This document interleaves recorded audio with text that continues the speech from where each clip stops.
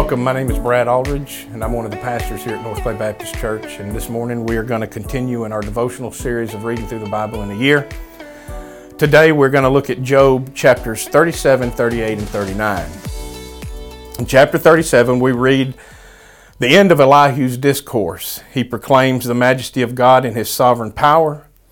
He implores Job to explain the sovereign power of God and closes his words by proclaiming the power of God and that He is to be feared. Chapter 38, Yahweh answers Job out of the whirlwind and questions him as to his knowledge of various things in the creation order.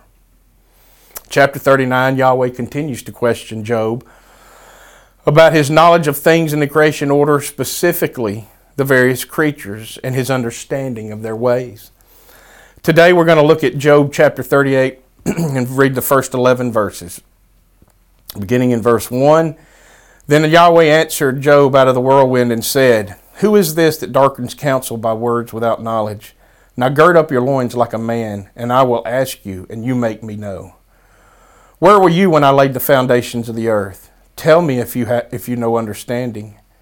Who set its measurements, since you know? Or who stretched the line on it? Or what were its bases sunk? Or who laid its cornerstone?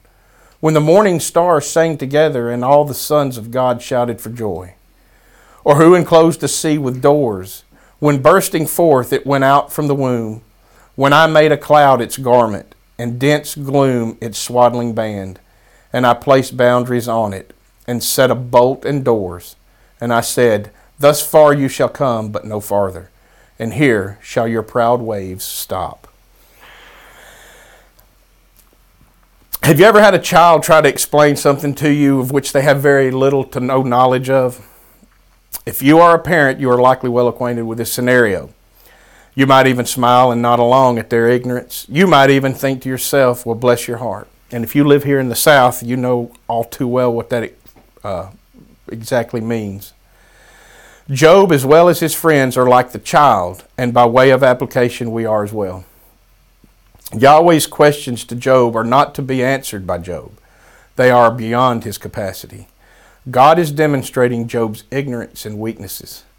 In these two chapters, 38 and 39, God is demonstrating His infinite power and His infinite wisdom, at the same time highlighting for Job and for us our finite understanding of things. Does Job lack knowledge? Yes.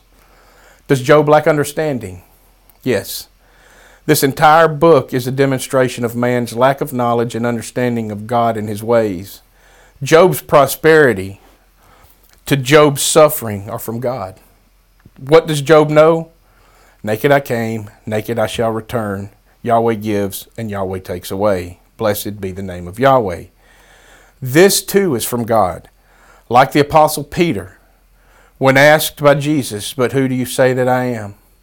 Peter responds, You are the Christ, the Son of the living God. And Jesus answered and said, Blessed are you, Simon Bar-Jonah, because flesh and blood did not reveal this to you, but my Father who is in heaven. And much like God's confession in chapter 1, Have you considered my servant Job? Jesus says, You are Peter, and upon this rock I will build my church, and the gates of Hades will not overpower it. These are both glorious confessions, and if you are in Christ, like Job and Peter, you have been adopted by God, for God, to the praise of His glorious grace.